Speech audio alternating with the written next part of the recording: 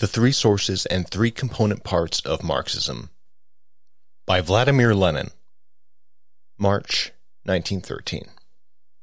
Throughout the civilized world, the teachings of Marx evoke the utmost hostility and hatred of all bourgeois science, both official and liberal, which regards Marxism as a kind of pernicious sect, and no other attitude is to be expected, for there can be no impartial social sciences in a society based on class struggle. In one way or another, all official and liberal science defends wage slavery, whereas Marxism has declared relentless war on that slavery. To expect science to be impartial in a wage slave society is as foolishly naive as to expect impartiality from manufacturers on the question of whether workers' wages ought not to be increased by decreasing the profits of capital.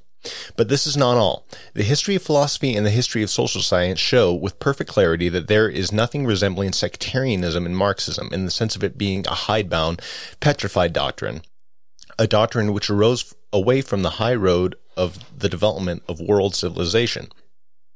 On the contrary, the genius of Marx consists precisely in his having furnished answers to questions already raised by the foremost minds of mankind. His doctrine emerged as the direct and immediate continuation of the teachings of the greatest representatives of philosophy, political economy, and socialism. The Marxist doctrine is omnipotent because it is true.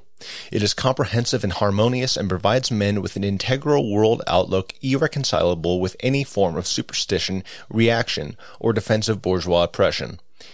It is the legitimate successor to the best that man produced in the 19th century as represented by German philosophy, English political economy, and French socialism.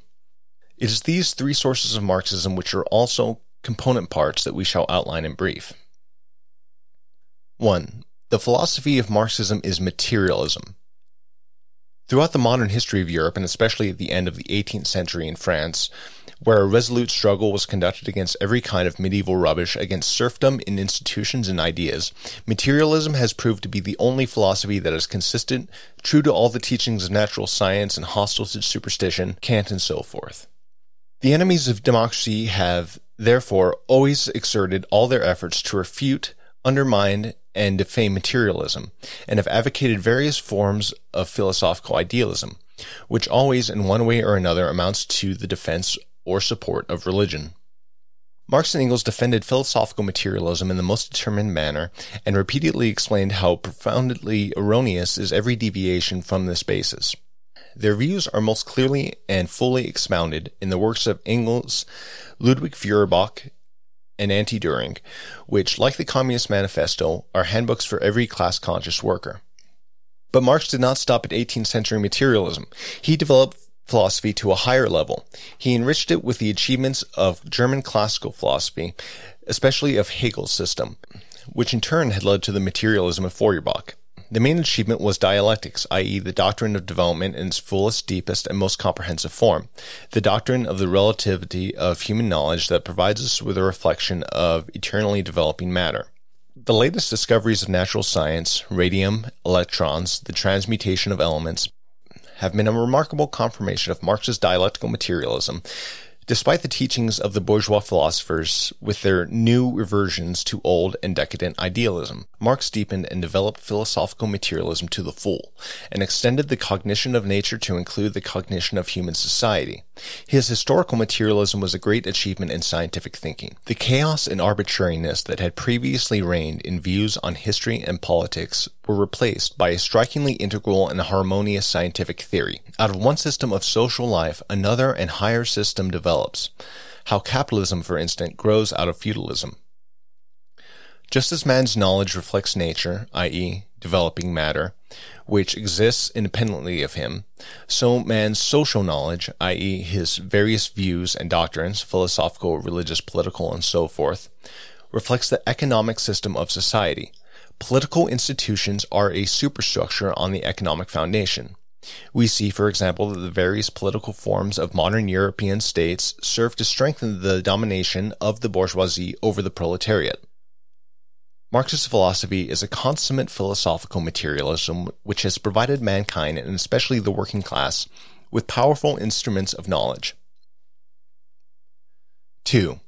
Having recognized the economic system is the foundation on which the political superstructure is erected, Marx devoted his greatest attention to the study of this economic system. Marx's principal work, Capital, is devoted to a study of the economic systems of modern, i.e. capitalistic society. Classical political economy before Marx evolved in England, the most developed of the capitalist countries. Adam Smith and David Ricardo, by their investigations of the economic system, laid the foundation of the labor theory of value. Marx continued their work. He provided a proof of the theory and developed it consistently. He showed that the value of every commodity is determined by the quantity of socially necessary labor time spent on its production.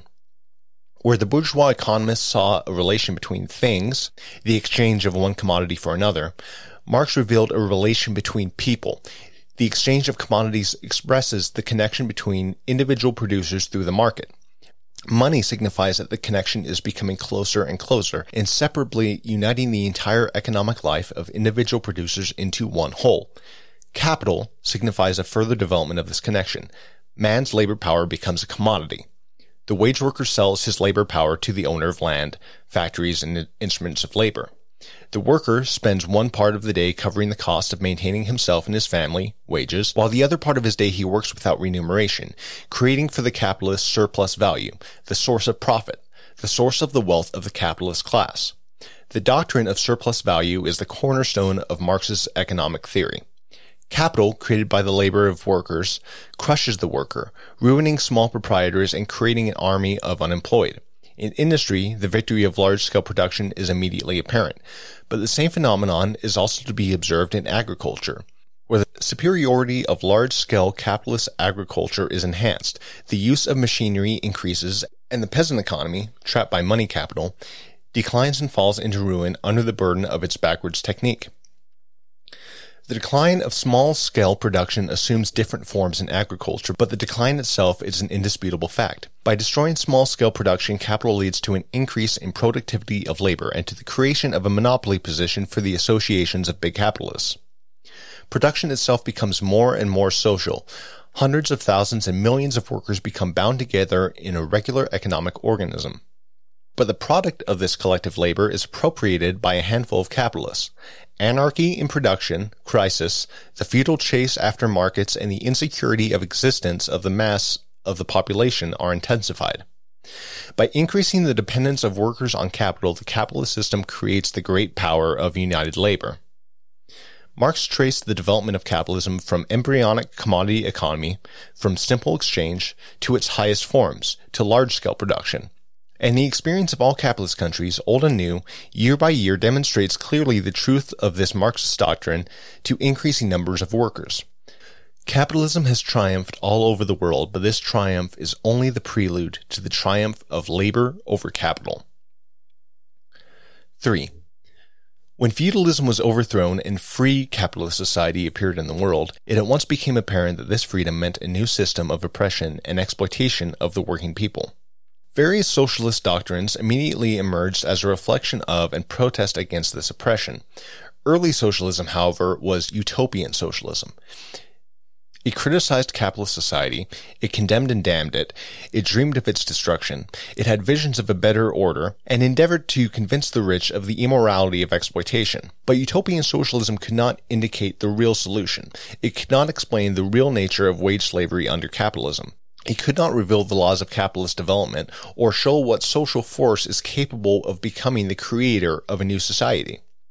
Meanwhile, the stormy revolutions which everywhere in Europe, and especially in France, accompanied the fall of feudalism or serfdom, more and more clearly revealed the struggle of classes as the basis and the driving force of all development.